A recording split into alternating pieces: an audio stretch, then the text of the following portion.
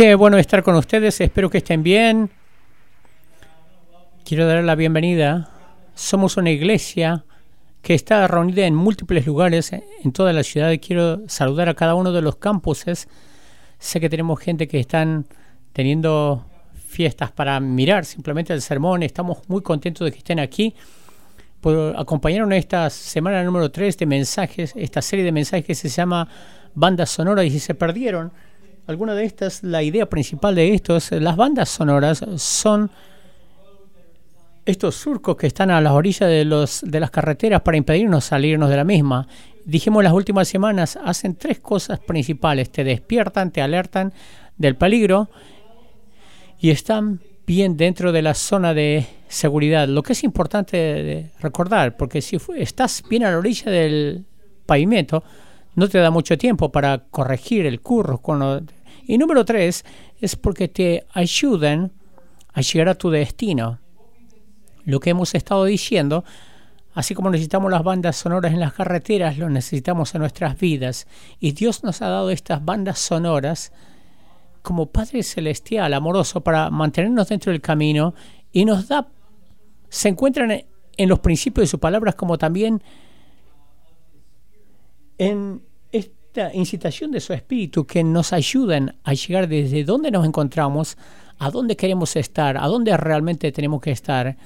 Ahora estamos en la semana número 3 y me gustaría darles otro ángulo u otra definición de las bandas sonoras. Una banda sonora puede ser un estándar de comportamiento que se vuelve una cuestión de conciencia. Lo que pasa es que hay muchos de ustedes que me mandan un correo electrónico, me detuvieron en algún momento y me compartieron lo que Dios está diciendo en sus propias vidas en estas series. Yo tengo algunas bandas sonoras, estaba pasándome por ahí, ni siquiera las reconocí y no me di cuenta que eran bandas sonoras, pero ahora que he estado en esta serie, ha habido varios momentos en que Dios me ha estado llamando la atención y esto me ilumina la conciencia y me impide que yo me vaya hacia la banquina y me pierda al terraplén.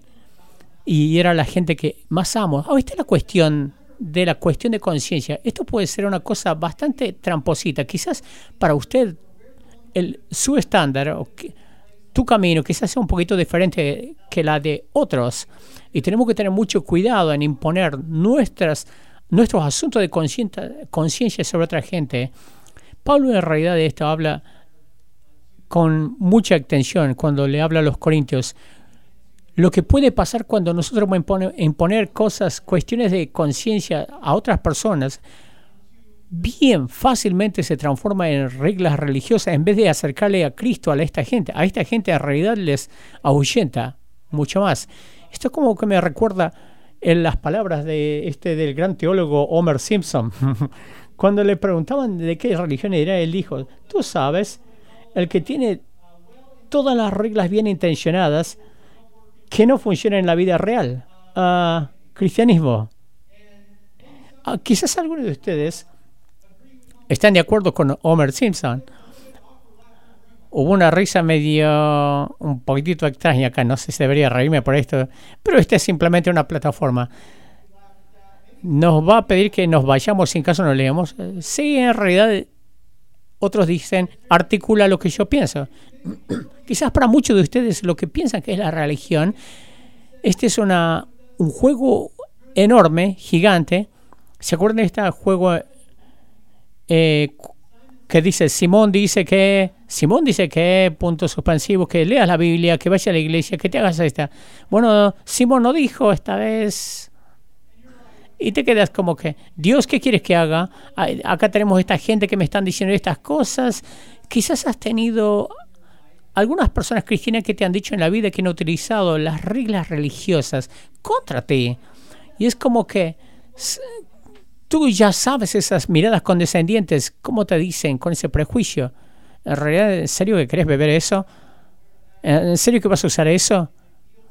Y se siente como que están utilizando estas cosas como reglas con las cuales nunca estuviste de acuerdo, como para seguirlas, y lo utilizan contra ti para hacerte sentir inadecuado o inferior o menos que, y piensas, si es que esto va a ser así, entonces me salgo. Y quizás esta es la razón por la que te fuiste de la iglesia mucho tiempo, quizás es la razón por la que dices, en realidad yo no estoy bien metido en la religión, por eso es que no hablaste con Dios por mucho tiempo. Y si te puedo decir una cosa, si te sientes así, estamos contentos que estás aquí o que estés mirando. Y número 2, que no te culpo. Si es así, yo me voy, dicen. Y quizás lo que me sorprende, esto es que Jesús también estaba harto de los religiosos. Las reglas hechas por los hombres en realidad ponía distancia entre Dios y la gente. De hecho, en Mateo capítulo 5, Jesús dijo, he venido a deshacer toda esta tontería.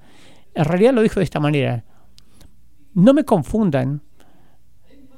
Yo no vine a deshacer la ley, a no cumplir con la ley. Hablamos de eso en la primera semana, que la ley, hay 630 leyes en el Antiguo Testamento, y yo no vine a deshacer, a no cumplir con ellas. Las leyes en realidad son muy buenas. En realidad la ley es perfecta.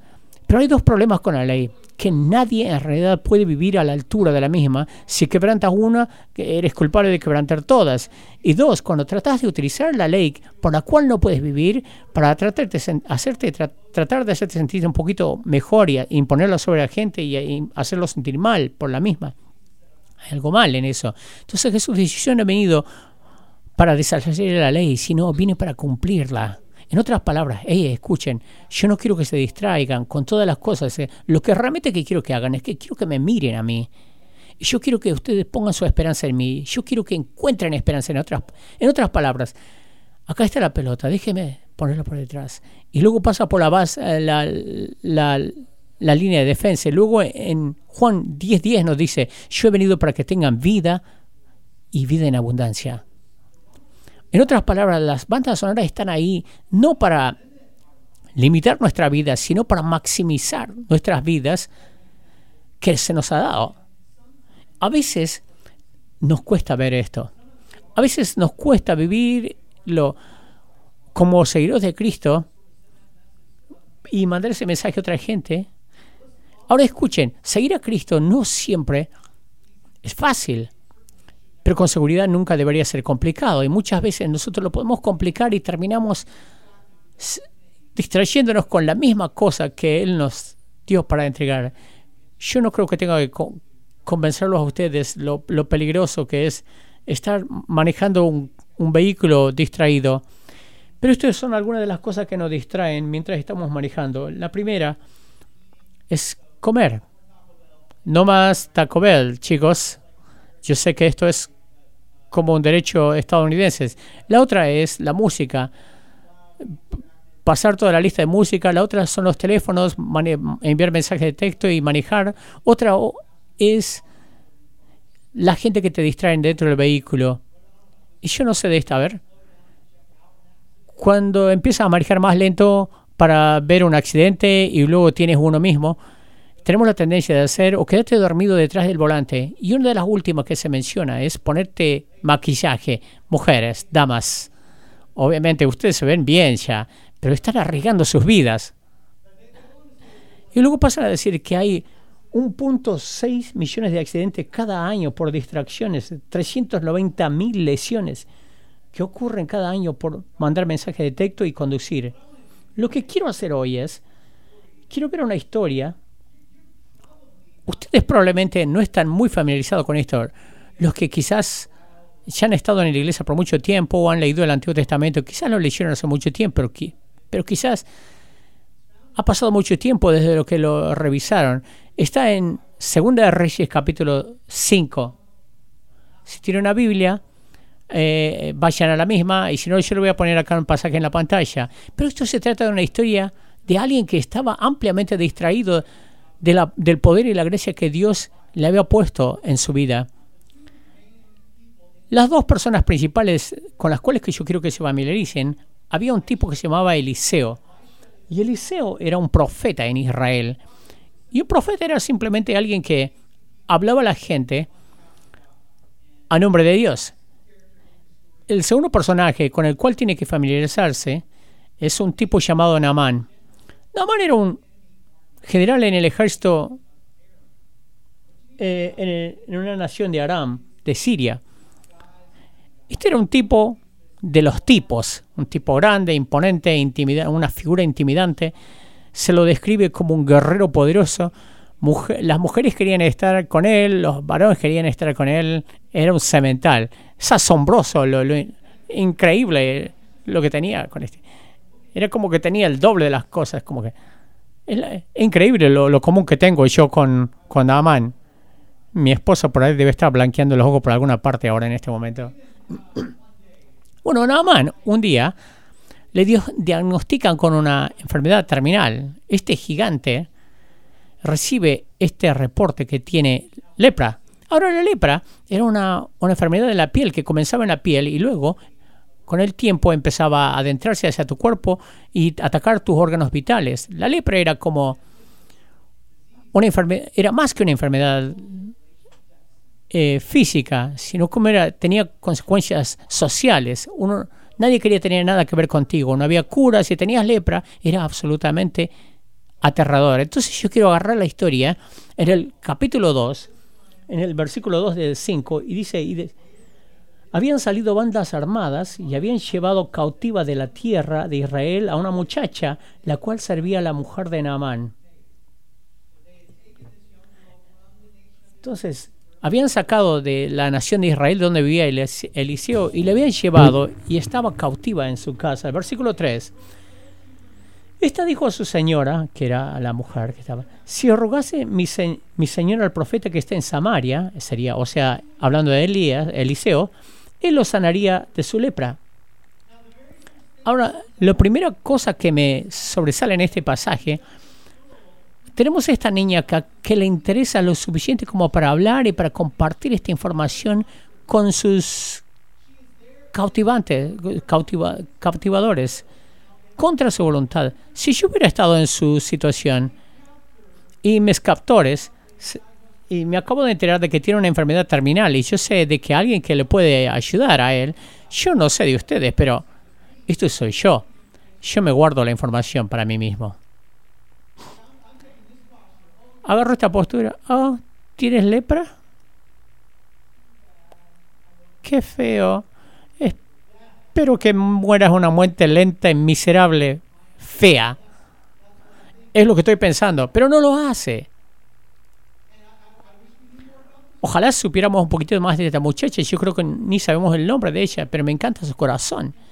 Y ella ve a Naamán, así como otro hombre con falencias, un ser humano que necesita ayuda y alguna esperanza. Entonces en el versículo 4, él va a su patrón, que es el rey de Aram, y le explica la situación. Le dice, no se lo he contado a nadie todavía, porque yo sé que esta es como una sentencia de muerte social. Estoy corriendo el riesgo de decir, pero me acaban de diagnosticar con lepra. Te voy a decir acá, tengo esta información que dice que hay alguien en Israel que me puede ayudar.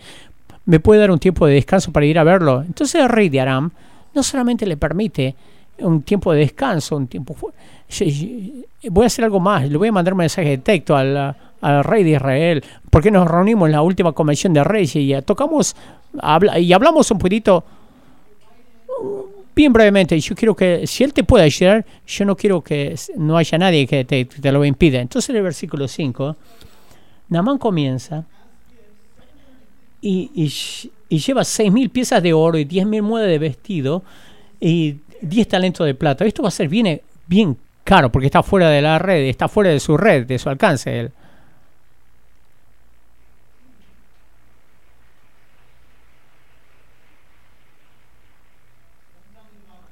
No me digan que la Biblia es aburrida. Tomó también cartas para el rey de Israel que decían así: cuando lleguen a ti estas cartas, sabe por ellas que yo envío a ti a mi siervo Naamán para que lo sanes de su lepra. Ahora, estos eran rivales, eran enemigos. El rey de Israel durante este tiempo no se llevaba bien. Y Joram era un tipo paranoico y egocéntrico, como muchos líderes. Cuando recibe esta carta, la lee. Y él supone, él no va a tomar el valor de este, lo toma como una emboscada política. Ah, no, me están emboscando. Lo que va a pasar acá, va a mandar a su general número 1. A mí, cuando yo no lo pueda ayudar, lo va a utilizar como una excusa para agarrarse, para empezar una pelea, una guerra contra invadir nuestra nación. Entonces en el versículo 7 dice: Luego que el rey de Israel leyó esta carta, rasgó su vestido y dijo: ¿soy yo acaso que mate y dé vida?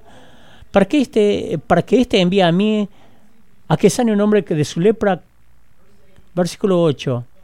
Cuando Eliseo, el varón de Dios, oyó que el rey de Israel había rasgado su vestido, envió a decir al rey: ¿por qué has rasgado tu vestido? ¿Por qué te pones mal? Deja de leer noticias falsas. Deshacete de tu cuenta de noticias falsas. Venga a mí ahora y sabrá que hay profeta en Israel. Ahora, si ustedes no saben nada en absoluto de Eliseo, esto es lo que tienen que saber. El propósito total de Eliseo era de poner un foco grande en Dios. Era el único propósito de su vida. No me interesa quién eres, no me interesa si eres un extranjero o eres uno de acá, si eres de la nación de Israel o eres un comandante del ejército enemigo. Yo voy a poner un foco grande en Dios. Les puedo decir que este es nuestro interés como iglesia acá, así que si estás aquí y te sientes escéptico, estás preguntándote, yo pensé que eres un montón de reglas religiosas. Quiero que sepa que estamos muy contentos de que hayas venido. Queremos mostrar un foco grandísimo de Dios y ayudarte a ver a Cristo. Entonces Elías ve esto como otra oportunidad para simplemente hacer eso. El versículo 9 dice: y vino Naamán con sus caballos y con su carro y se paró a las puertas de la casa de Eliseo. Pero me encanta esta parte. Entonces Eliseo le envió un mensajero diciendo: ve y lávate 7 veces en el Jordán, y tu carne se te restaurará y serás limpio de la lepra. Ahora tenés que entender, Naamán es una gran cosa. Es como que él está acostumbrado a la gente que hagan gran cosa de él, que le pidan autógrafos, que se saquen unas selfies. Y él viene acá hasta la casa de Eliseo en su Land Rover, listo para que Eliseo empiece el asunto con él. Pero me encanta esto que ni siquiera sale a verlo. Así es como lo veo, que Eliseo estaba adentro afeitándose con la toalla y su hermana está acá, Naamán está acá con toda su tripulación. No tengo tiempo, tengo una cita. ¿Puedes darle este mensaje? Anda que se meta pelado al río Jordán y va a estar todo bien. Es lo que hace. Como se podrán imaginar, Naamán se pone furioso. Miren el versículo 11. Y Naamán se fue enojado, dijo, he aquí yo decía para mí, ¿saldrá él luego? Yo esperaba de que él me salude con la mano, así como invoque el nombre de Jehová su Dios y luego me sane. ¿No son mejores todas las aguas de Israel que las aguas de Israel en Damasco? Si me lavara de ellos, ¿no seré también limpio? ¿Por qué tengo que irme ahí y ser sanado? Porque son mucho más claras, son muchísimo mejores. Así que Naamán se volvió y se fue enojado. En otras palabras, dice, escuche, yo he venido todo el camino hasta acá y ni siquiera te tomas la cortesía de venirme a saludar cara a cara y me dices que me vaya a un río inferior, es que me vaya a tirar un chapuzón. Esto es ridículo. Me estás cargando, me estás bromeando. Él no pudo ver esto todavía, que en Israel el río Jordán tenía un lugar especial en la historia de Israel. Algunos de ustedes se acordarán de esto, si se acuerdan de la historia del Antiguo Testamento. Cuando salen de Egipto, fue el río Jordán el que cruzaron para pasar a la tierra prometida. Era un recordatorio de su libertad como nación y un nuevo comienzo que Dios les daba a ellos. Pero el río Jordán en realidad no hay nada que ver. En realidad, este es un lugar donde Juan el Bautista eventualmente bautizaría a miles de personas. Sería el río en la que Jesús mismo se bautizaría.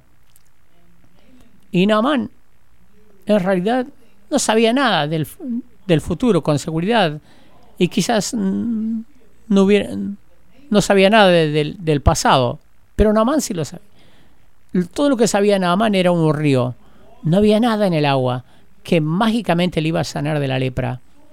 Era como un bautismo el día de hoy. Ser bautizado, ser sumergido dentro de las aguas del bautismo, no te salva Es una representación de lo que te salva. No hay nada especial dentro de las aguas del bautisterio. Yo sé que es desilusionante para muchos de ustedes. Debería haber traído desde la Tierra Santa esas aguas. Uno piensa de que el Espíritu Santo va a estar, pero es un agua regular. Si supieran lo que había en el agua, probablemente no entraría, porque después de 25 bautismos espontáneos, yo he estado ahí. Es asquerosa después de 25 personas que se bauticen. Yo he estado ahí bautizando, levanto la mano y como que tengo... como que hay cabellos que quedan pegados a la mano, como el aceite, la grasa de la piel, es algo glorioso. Algunos de ustedes, no, nunca me voy a bautizar sabiendo de esto. El bautismo, lo que pasa, ¿qué hace tan poderoso esto? Es simplemente agua en un tanque. Sin embargo, cada vez que bautizamos, por lo general, no hay ojos secos. Es un momento poderoso porque es un momento de humildad y obediencia cuando te encuentras con Cristo. Y algo muy similar está sucediendo aquí. A Naamán se le invita a tragarse el orgullo y se le invita a ser obediente a algo por el cual se sentía bien confuso. Y su reacción es no hacerlo. Esto no tiene sentido, es confuso. Y ahí es cuando sus hombres le abran a su vida. Miren el versículo 13. Dice, más sus criados se le acercaron y le hablaron diciendo, Padre mío, si el profeta te mandara alguna gran cosa, ¿no lo harías? ¿Cuánto más? Diciéndote, deberías obedecerlo cuando te dice, lávate y sé limpio. En otras palabras, hermano, ¿podemos bajar el tono acá? No esperabas venir acá y esperando que te pidan que hagas algo mucho más doloroso, mucho más grande. Si te hubieran dicho, te vamos a poner ahí, te vamos a hacer acostar y te vamos a cortar, ¿no lo hubieras hecho eso? O mírate, o tómate esta bebida verde, ¿no lo hubieras hecho? Pero sin embargo, él te dice que te vayas a zambullir. Ponete la ropa, disfrutar la tarde, bueno, no demasiado. Y luego vamos a estar en camino. Vale la pena intentarlo. ¿Por qué no hacer un intento? ¿Y no estás agradecido por la gente así en tu vida? Que pueden hablarte palabras a tu vida de sabiduría cuando nuestras emociones nos tumba en lo mejor de nosotros. Y que volvamos a reprogramar nuestros corazones. Tenemos que pensar en esto. Y esto volvemos al mensaje. Con esto volvemos al mensaje de la semana pasada. Tenemos que estar en grupos, en comunidad. Más de 200 personas en todos los campos, en la ciudad, se anotaron para estos cursos de crecimiento y dijeron queremos entrar y meternos de lleno. Les puedo decir, ha pasado 7 días, algunos de ustedes están esperando todavía. Te puedo animar a que te metas, porque necesitamos gente que puedan hablar a nuestras vidas. Todos lo necesitamos. Ahora, para dar crédito a Naamán, miren el versículo 14. Entonces, Naamán descendió y se zambulló 7 veces en el Jordán, conforme a la palabra del varón de Dios, y su carne se volvió como la carne de un niño, y quedó limpio, quedó sano. Algunos de ustedes se preguntarán, ¿por qué 7 veces? Estoy seguro que Naamán también se preguntaba esto. 7 representa la Biblia en número de perfección, de completar. Naamán con seguridad no sabía de esto, y yo ni siquiera sé si era el propósito principal de esto. Pareciera como que era una exageración. ¿Por qué 7 veces? Y este es el principio que nosotros podemos sacar y llevarnos a casa de esto. Muchos de nosotros estamos aprendiendo de esto, que la repetición es lo que requiere una sanidad. En otras palabras, no es como muchos de nosotros estamos buscando un atajo, estamos buscando en hacernos ricos rápidamente. Dios, dime lo que tengo que hacer, de esa manera automáticamente mi vida puede cambiar y las chances son que no vas a terminar en la situación que estás acá. No vas a salir de noche para la mañana. Dios quiere cambiar tu corazón. Y eso es lo que requiere la sanidad, de que tú sigas apareciendo, viniendo, que tú sigas apoyándote, que sigas humillándote. Miren el versículo 15. Y volvió al varón de Dios, él con toda su compañía, y se puso delante de él y dijo, Naamán, he aquí ahora conozco que no hay Dios en toda la tierra, sino en Israel. Así que te ruego que recibas algún presente de tus siervos. Él le quería pagar. Pero él le dijo, o sea, Eliseos, vive Jehová en cuya presencia estoy, que no lo aceptaré. Y le instaba que aceptara alguna cosa, pero él no quiso. Eliseo no quiso eso. Viene el tipo, tengo que ser honesto contigo. Yo no estaba seguro sobre esta cuestión de tu Dios, pero de donde yo vengo, tenemos dioses con letras minúsculas, pero no lo puedo ver y en experiencia que no hay un Dios verdadero como el tuyo. He experimentado la gracia y el poder de Dios en mi vida. Estoy tan agradecido a Eliseo que quiero compensarte de alguna manera. Y Eliseo totalmente se niega.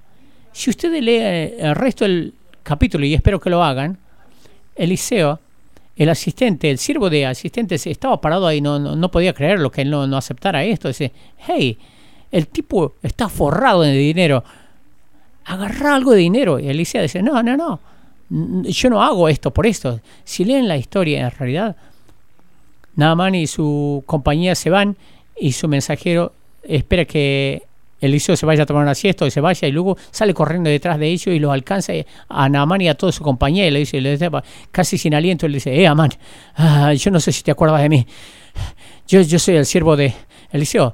Creo que por alguna razón estaba mal, él está errado, pero yo quería alcanzarte, pero en realidad nos acaba de llegar un correo electrónico, tenemos una compañía este fin de semana y nos vendría bien un poquito de dinero, así que Eliseo me dijo que te alcance y que te... Nada más dice, sí, con seguridad, llévate todo lo que quieras. Su siervo se vuelve y se lo lleva para sí y lo esconde en su tienda para él. Y lo que pasa después es directamente como que como esta película, uno lo tiene que leer por sí mismo, tenés que leerlo por ti mismo. En ese momento, Eliseo le dice, hey, yo no puedo recibir crédito por esto, yo no hice nada más, no te acuerdas, ni siquiera te vine a saludar afuera, y la razón por la que no la hice es porque yo quiero que tú sepas que fue el poder del Dios viviente que te salió al encuentro por tu obediencia, Naamán, aun cuando no entendías, cuando estabas confundido por la misma, cuando te sentías frustrado, aun cuando casi te desconvencías, Dios apareció en tu vida, y aunque tú vacilabas, estabas dudoso, no interesó, aún viniste con tu duda y Dios honró eso y aún fuiste obediente y Dios te salió al encuentro ahí en fe. Naamán, eso es lo que fue fe, y el poder de Dios no está para la venta, su gracia te viene a ti gratis y su amor está para ti. Él te ama y él quería que estés sano. No es una historia asombrosa. No estamos todos familiarizados con esta historia. Quizás algunos nunca escucharon esta historia. En realidad tuve que volver y leerla otra vez porque habían pasado unos años desde que la había leído. ¿Y saben qué? Que Jesús en realidad hace referencia a esta historia al azar en Lucas capítulo 4. Durante el ministerio de Jesús, Él está enseñando públicamente y hace referencia a esta historia y le enfurece tanto a la gente que casi le arroja por un peñasco. Alguien que es comunicador, que hace eso para comunicarse. ¡Hey, matémosle!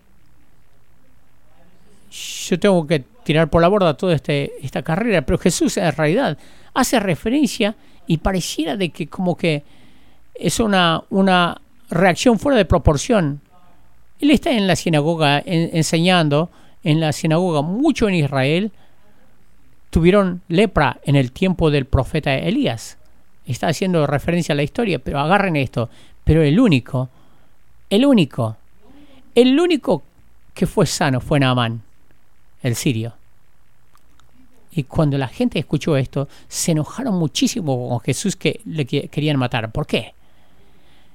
Esto es lo que Jesús decía. Lo que tienen que saber, en realidad había un montón de gente durante este tiempo que tenía exactamente la misma enfermedad que tenía Naamán, necesitaban el mismo poder y la misma gracia y la misma sanidad de Dios que necesitaba Naamán, pero no lo obtuvieron. Y ellos no necesitaban una carta de rey para llegar a Eliseo, quiero decir. Eliseo estaba ahí con acceso, a la cual tenían acceso. Por muchas razones no experimentaron el poder de Dios en sus vidas. Traducción para todos nosotros. Tenga cuidado.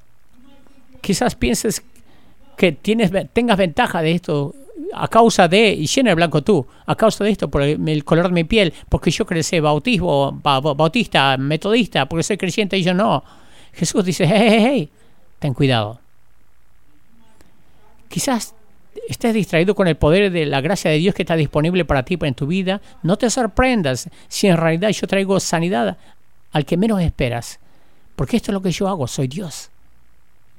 Y Jesús está en una misión de rescate y de búsqueda, y quizás nunca lo olvidemos, que su invitación está abierta para todos. A menudo nosotros nos olvidamos y tengo temor de que lo hacemos. La semana pasada hubo muchas personas que me mandaron correo electrónico de quejas que son tan divertidas, y yo rápidamente las leí y comencé a leer de ellas. A propósito, de tanto en tanto hago referencia a correo electrónico. No le estoy diciendo, no me manden correo electrónico, no me escriban cartas. Estoy abierto a escuchar a la perspectiva de todo el mundo, quizás comentarios críticos, pero esta en particular fue bastante dura. Y me dijeron bien claramente que eran cristianos, que eran creyentes, que habían visitado esta iglesia. En realidad yo no estaba acá, estaba de vacaciones y estaba predicando a un pastor acá que hizo un trabajo tremendo. El correo electrónico decía de esta manera: visité su iglesia el domingo pasado. ¿Qué acabas de saber salir de una máquina? Y sonaba medio raro en su inglés. Me dijeron claramente que eran cristianos. Y me hicieron referencia. Aparentemente Brian tenía algunos rasgones en sus pantalones jeans ese día. No sé, quizás se cayó. Pero ellos estaban bien molestos por esto. Y que me dijeron que era muy vergonzoso, que es una afrenta ante Dios. Era su enfoque total en eso. Pero esta es la cuestión. Yo no estoy opuesto que nadie exprese su opinión en sus preferencias estilísticas. Si no te gustan mis jeans, está bien. Si no te gusta mi camisa, está bien. O la barba. Ese no es el punto. Este es el punto. Él habla en todo este correo electrónico. Todo su enfoque era: yo fui a escuchar el mensaje de Ryan. Y Ryan hizo un trabajo fenomenal, señalando a la esperanza que solamente se puede encontrar en Cristo. Y yo sé de hecho de que un número de gente respondieron a esa esperanza, porque yo escuché de ellos también. El problema que tengo con este correo electrónico no era que expresaba su estilo de Brian, sino que se perdió el mensaje al cual apuntaba Ryan ese día, y muchos se lo pueden perder también si no tienen cuidado. Podemos dejar bien en claro esto: Jesús está en una misión de rescate y de búsqueda y quiere salvar a cada uno y a todos, y la Biblia es tan claro, dice que Dios no mira la apariencia externa sino al corazón, y Jesús está haciendo esta pregunta a cada uno de nosotros. En el Evangelio de Juan, Jesús le habla a este hombre paralítico al lado de la fuente, del estanque, y le dice: ¿quieres sanarte? Y Jesús le hace esa pregunta a cada uno de nosotros, los que estuvimos jugando este juego religiosos, a los que hemos dicho: yo no estoy con la religión. Te hago la misma pregunta: ¿quieres sanarte? ¿De qué tienes que sanarte hoy? ¿De qué necesitas sanidad y libertad hoy? Estoy adivinando que no es una lepra liberal, pero es otra cosa. Es una lepra del corazón. Quizás para algunos de ustedes sea el temor, o sea la ansiedad, o la depresión.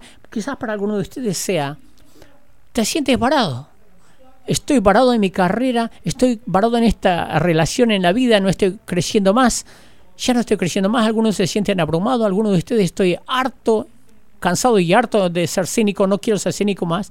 ¿De qué necesitas ser libre hoy o ser sano hoy en tu vida? ¿Quieres sanarte?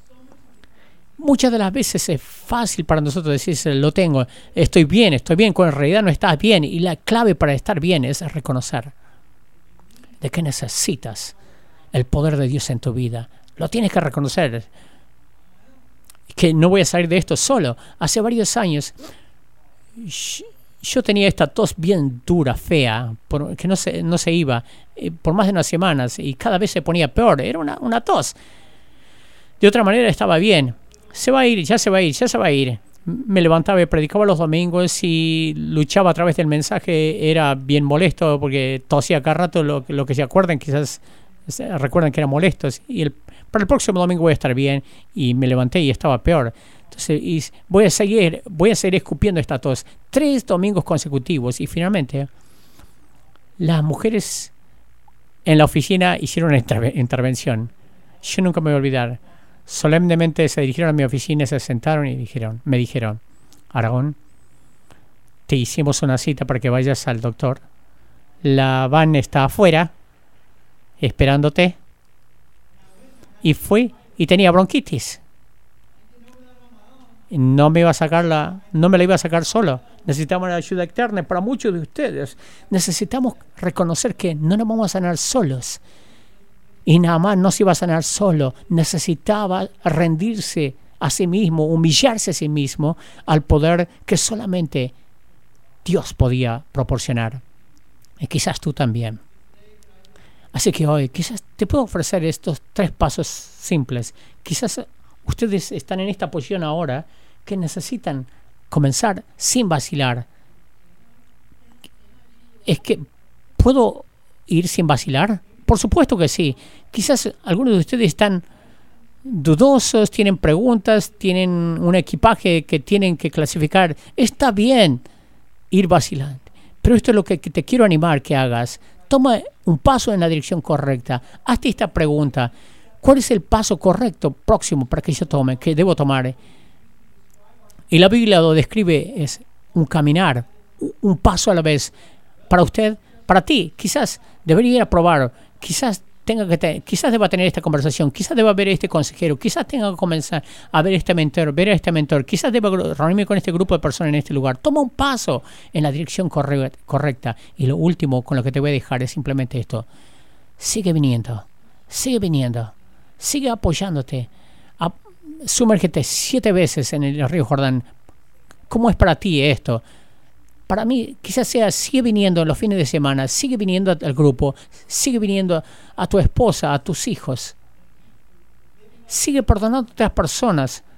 Me voy a mantener blando y humilde y obediente a Dios y ver qué es lo que Él hace con el tiempo.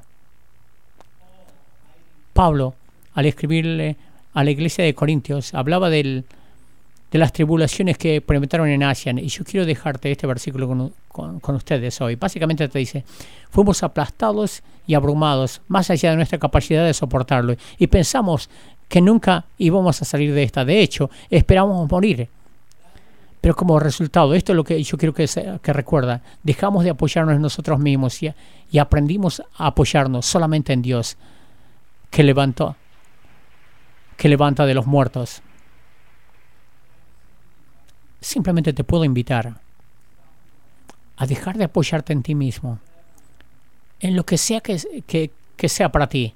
Y para muchos de nosotros como que queremos apoyarnos en Dios, pero ponemos un pie acá también, como que nos estamos aferrando de lo que tenemos del pasado y estamos esperando que Dios nos agarre. No. Para algunos de nosotros tenemos que rendirnos así como Naamán. Quizás te confunda, te frustre, quizás no lo entiendas. Pero el poder de Dios está disponible para ti en tu vida. ¿Quieres sanarte? Deja de apoyarte en ti mismo. Apóyate en el poder de Dios, que te puede traer sanidad. Sanidad a tu vida. Padre, venimos a ti hoy agradecidos por esta historia que está incrustada en el Antiguo Testamento sobre un extranjero que experimentó el poder y la sanidad que vino de ti, cuando muchos de tu propia gente lo pasaron por alto. Y lloro de que hoy no perdamos de vista como iglesia, que reconozcamos que tú quieres traer sanidad a nuestra vida. Algunos de nosotros tenemos que ser libres de algunas de las reglas religiosas, en estas cosas como que nos encajan en algo. No son malas, pero nos distraen de ti. De hecho, nos distraen de mirarte a ti y de seguirte a ti. Padre, Otros de nosotros necesitamos ser liberados de algo bien doloroso en nuestras vidas y necesitamos sanidad. Quizás no sea física, quizás sea emocional y espiritual. Y lloro de que hoy nos salgas al encuentro, donde estemos, y traigas esa sanidad. Que nuestra obediencia y humildad encuentren a Cristo donde estemos sentados. Te lo pedimos ahora en el nombre de Jesús. Amén.